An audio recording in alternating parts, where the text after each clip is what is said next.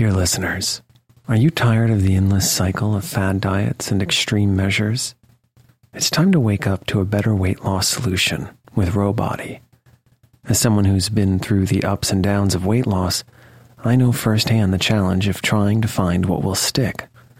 That's why if I qualified for Rowbody today, I'd jump at the chance for a scientifically backed program that supports long-term success. With Rowbody, you'll gain access to the most popular weight loss shots on the market, paired with personalized lifestyle changes. Over 200,000 people have already chosen Row to help them lose weight. Say goodbye to the roller coaster of weight loss dreams and hello to sustainable, real results with Rowbody. Go to row.co/snoozecast. Sign up today and you'll pay just $99 for your first month and $145 a month after that. Medication costs are separate. That's ro.co/snoozecast.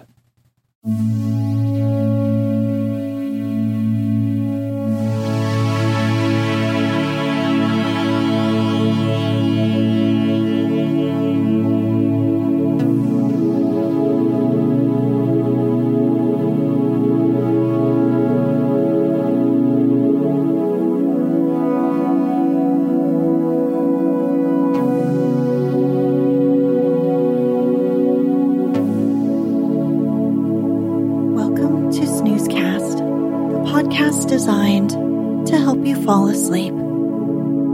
Find us on snoozecast.com and subscribe to us on YouTube also. This episode is brought to you by The Daily Bread. Tonight, we'll read the next chapter of Little Women by American author Louisa May Alcott, titled Confidential. You can listen to the whole series in order at snoozecast.com/series. In the last episode, Amy struggles living with Aunt March during Beth's illness. For consolation, Amy turns to the servant, Esther, who guides her to find solace in prayer. Amy also decides to make a will, just in case.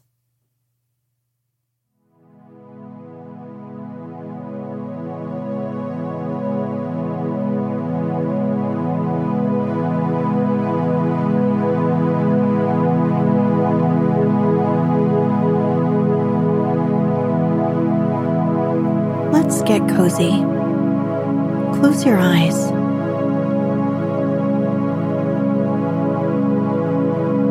Relax your body into the softness of your bed.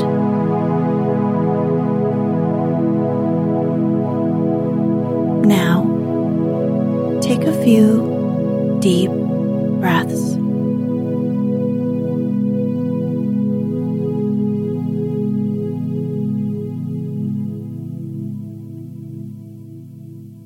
I don't think I have any words in which to tell the meeting of the mother and daughters. Such hours are beautiful to live, but very hard to describe.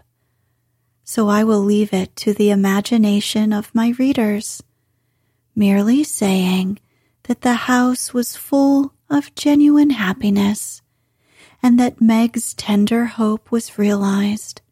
For when Beth woke from that long, healing sleep, the first objects on which her eyes fell were the little rose and Mother's face.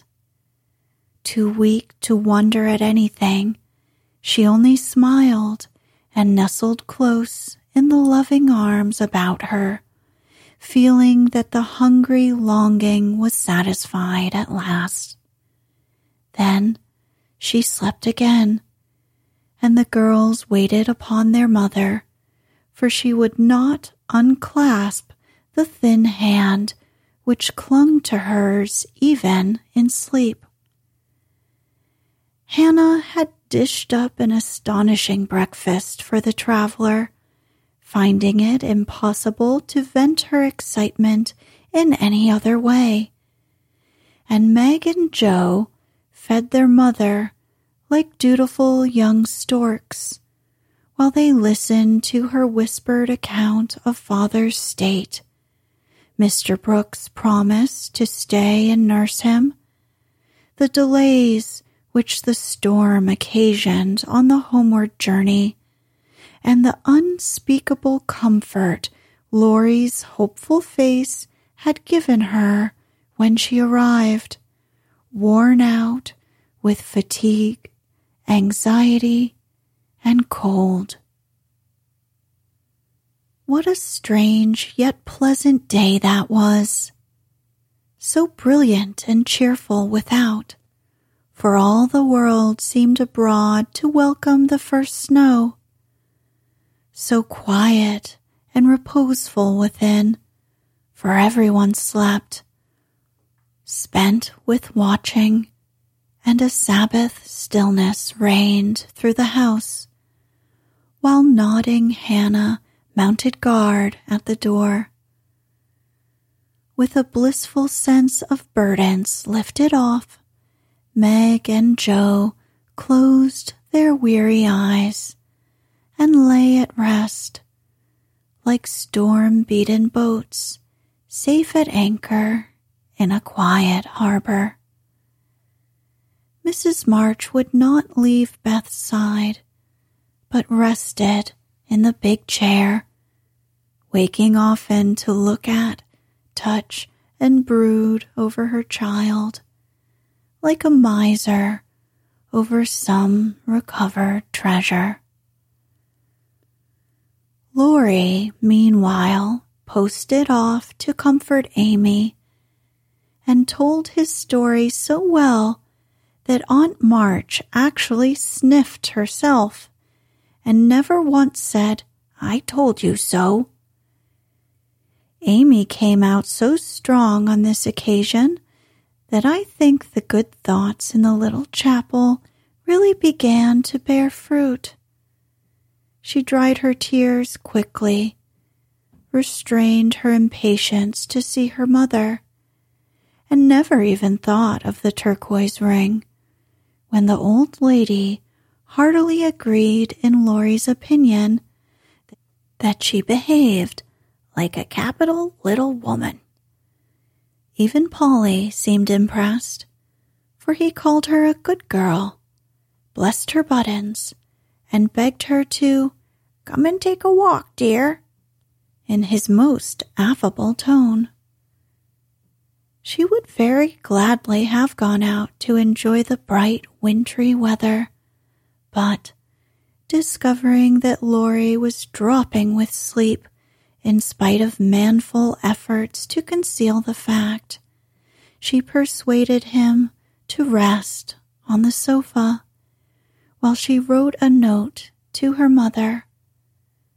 She was a long time about it, and when she returned, he was stretched out with both arms under his head, sound asleep, while Aunt March had pulled down the curtains and sat, doing nothing, in an unusual fit of benignity. After a while, they began to think he was not going to wake up till night, and I'm sure that he would, had he not been effectually roused by Amy's cry of joy at sight of her mother. There probably were a good many happy little girls in and about the city that day, but it is my private opinion that Amy was the happiest of all when she sat in her mother's lap and told her trials, receiving consolation and compensation in the shape of approving smiles and fond caresses. They were alone together in the chapel, to which her mother did not object when its purpose was explained to her. "On the contrary, I like it very much, dear," looking from the dusty rosary to the well-worn little book, and the lovely picture with its garland of evergreen. "It is an excellent plan to have some place where we can go to be quiet when things vex or grieve us. There are a good many hard times in this life of ours, but we can always bear them if we ask help in the right way. I think my little girl is learning this. Yes, Mother, and when I go home, I mean to have a corner in the big closet to put my books and the copy of that picture which I've tried to make. The woman's face is not good. It's too beautiful for me to draw.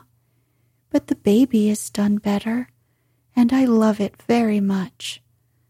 I like to think he was a little child once, for then I don't seem so far away, and that helps me. As Amy pointed to the smiling Christ child on his mother's knee, Mrs. March saw something on the lifted hand that made her smile. She said nothing, but Amy understood the look, and after a minute's pause, she added gravely, "I wanted to speak to you about this, but I forgot it. Aunt gave me the ring today. She called me to her and kissed me, and put it on my finger, and said I was a credit to her, and she'd like to keep me always.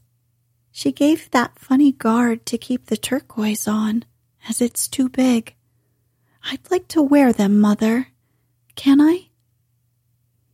"They are very pretty, but I think you're rather too young for such ornaments, Amy," said Mrs. March, looking at the plump little hand with the band of sky-blue stones on the forefinger and the quaint guard formed of two tiny golden hands clasped together.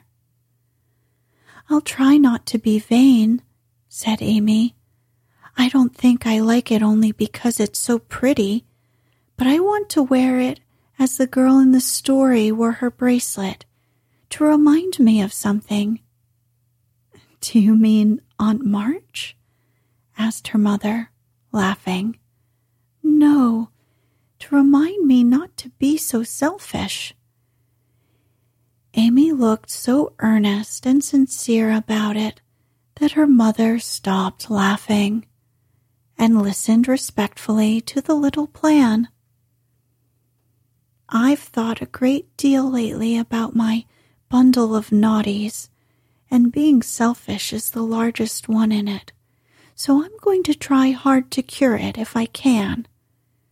Beth isn't selfish, and that's the reason everyone loves her and feels so bad at the thoughts of losing her.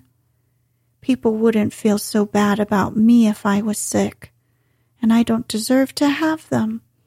But I'd like to be loved and missed by a great many friends, so I'm going to try and be like Beth all I can. I'm apt to forget my resolutions, but if I had something always about me to remind me, I guess I should do better. May we try this way?" "Yes, but I have more faith in the corner of the big closet. Wear your ring, dear, and do your best. I think you will prosper, for the sincere wish to be good is half the battle. Now I must go back to Beth. Keep up your heart, dear daughter, and we will soon have you home again." That evening, while Meg was writing to her father to report the traveler's safe arrival, Jo slipped upstairs into Beth's room and, finding her mother in her usual place, stood a minute twisting her fingers in her hair with a worried gesture and an undecided look. "What is it, dearie?" asked Mrs. March, holding out her hand with a face which invited confidence. "I want to tell you something, Mother." "About Meg?" "How quickly you guessed. Yes, it's about her. and though it's a little thing, it fidgets me. Beth is asleep. Speak low and tell me all about it. That Moffat hasn't been here, I hope? Asked Mrs. March rather sharply. No. I should have shut the door in his face if he had, said Jo, settling herself on the floor at her mother's feet. Last summer, Meg left a pair of gloves over at the Lawrences, and only one was returned. We forgot all about it, till Teddy told me that Mr. Brooke owned that he liked Meg, but didn't dare say so. She was so young and he so poor. Now, isn't it a dreadful state of things? Do you think Meg cares for him? Asked Mrs. March, with an anxious look. Mercy me, I don't know anything about love and such nonsense, cried Jo, with a funny mixture of interest and contempt. In novels, the girls show it by starting and blushing, fainting away, growing thin, and acting like fools. Now Meg does not do anything of the sort. She eats and drinks and sleeps like a sensible creature. She looks straight in my face when I talk about that man, and only blushes a little bit when Teddy jokes about lovers. I forbid him to do it, but he doesn't mind me as he ought. Then you fancy that Meg is not interested in John? Who? Cried Jo, staring. Mr. Brooke. I call him John now. We fell into the way of doing so at the hospital, and he likes it. Oh dear, I know you'll take his part. He's been good to Father, and you won't send him away, but let Meg marry him if she wants to. Mean thing. To go petting Papa and helping you just to wheedle you into liking him. And Jo pulled her hair again with a wrathful tweak. My dear, don't get angry about it, and I will tell you how it happened. John went with me at Mr. Lawrence's request, and was so devoted to poor Father that we couldn't help getting fond of him. He was perfectly open and honorable about Meg, for he told us he loved her, but he would earn a comfortable home before he asked her to marry him. He only wanted our leave to love her and work for her, and the right to make her love him if he could. He is a truly excellent young man, and we could not refuse to listen to him, but I will not consent to Meg's engaging herself so young. Of course not. It would be idiotic. I knew there was mischief brewing. I felt it, and now it's worse than I imagined. I just wish I could marry Meg myself and keep her safe in the family. This odd arrangement made Mrs. March smile, but she said gravely, Jo, I confide in you and don't wish you to say anything to Meg yet. When John comes back and I see them together, I can judge better of her feelings toward him. She'll see those handsome eyes that she talks about, and then it'll be all up with her. She's got such a soft heart. It'll melt like butter in the sun if anyone looks sentimentally at her. She reads the short reports he sends more than she did your letters, and pinched me when I spoke of it, and likes brown eyes, and doesn't think John an ugly name, and she'll go and fall in love, and there's an end of peace and fun and cozy times together. I see it all. They'll go lovering around the house, and we shall have to dodge. Meg will be absorbed and no good to me any more. Brooke will scratch up a fortune somehow, carry her off and make a hole in the family, and I shall break my heart, and everything will be abominably uncomfortable. Oh, dear me. Why weren't we all boys? Then there wouldn't be any bother. Jo leaned her chin on her knees in a disconsolate attitude and shook her fist at the reprehensible John. Mrs. March sighed, and Jo looked up with an air of relief. You don't like it, Mother? I'm glad of it. Let's send him about his business and not tell Meg a word of it, but all be happy together as we always have been. I did wrong to sigh, Jo. It is natural and right you should all go to homes of your own in time, but I do want to keep my girls as long as I can, and I am sorry that this happened so soon, for Meg is only 17, and it will be some years before John can make a home for her. Your father and I have agreed that she shall not bind herself in any way, nor be married before 20. If she and John love one another, they can wait and test the love by doing so. She is conscientious, and I have no fear of her treating him unkindly. My pretty, tender-hearted girl, I hope things will go happily with her. Hadn't you rather have her marry a rich man? Asked Jo, as her mother's voice faltered a little over the last words. Money is a good and useful thing, Jo, and I hope my girls will never feel the need of it too bitterly, nor be tempted by too much. I should like to know that John was firmly established in some good business, which gave him a large income enough to keep free from debt and make Meg comfortable. I'm not ambitious for a splendid fortune, a fashionable position, or a great name for my girls. If rank and money come with love and virtue also, I should accept them gratefully and enjoy your good fortune.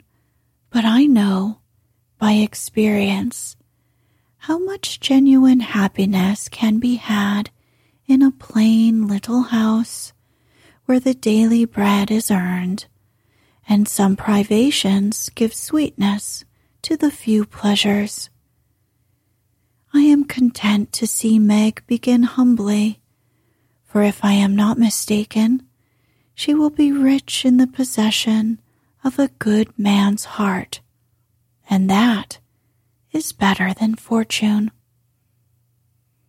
I understand, Mother, and quite agree, but I'm disappointed about Meg, for I'd planned to have her marry Teddy by and by and sit in the lap of luxury all her days. Wouldn't it be nice?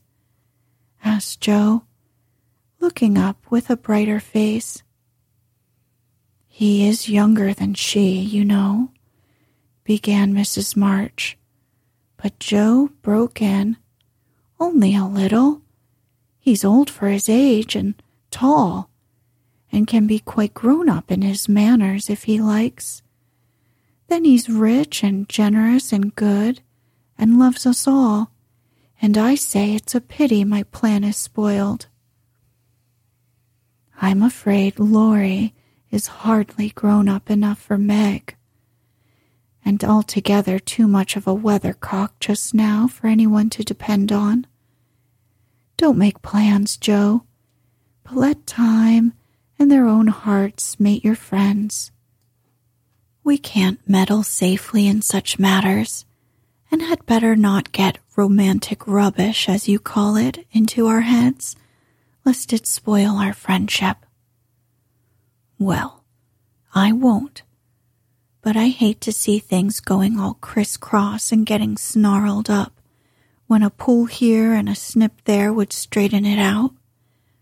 I wish wearing flat irons on our heads would keep us from growing up. But buds will be roses, and Kittens, cats, more's the pity. What's that about flat irons and cats? Asked Meg as she crept into the room with the finished letter in her hand. Only one of my stupid speeches. I'm going to bed. Come, Peggy, said Jo, unfolding herself like an animated puzzle. Quite right, and beautifully written. Please add that I send my love to John, said Mrs. March as she glanced over the letter and gave it back. Do you call him John? Asked Meg, smiling with her innocent eyes looking down into her mother's.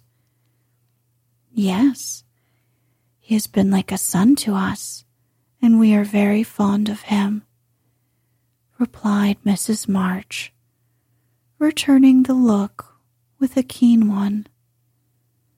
I'm glad of that. He is so lonely. Good night, Mother dear. It is so inexpressibly comfortable to have you here, was Meg's answer.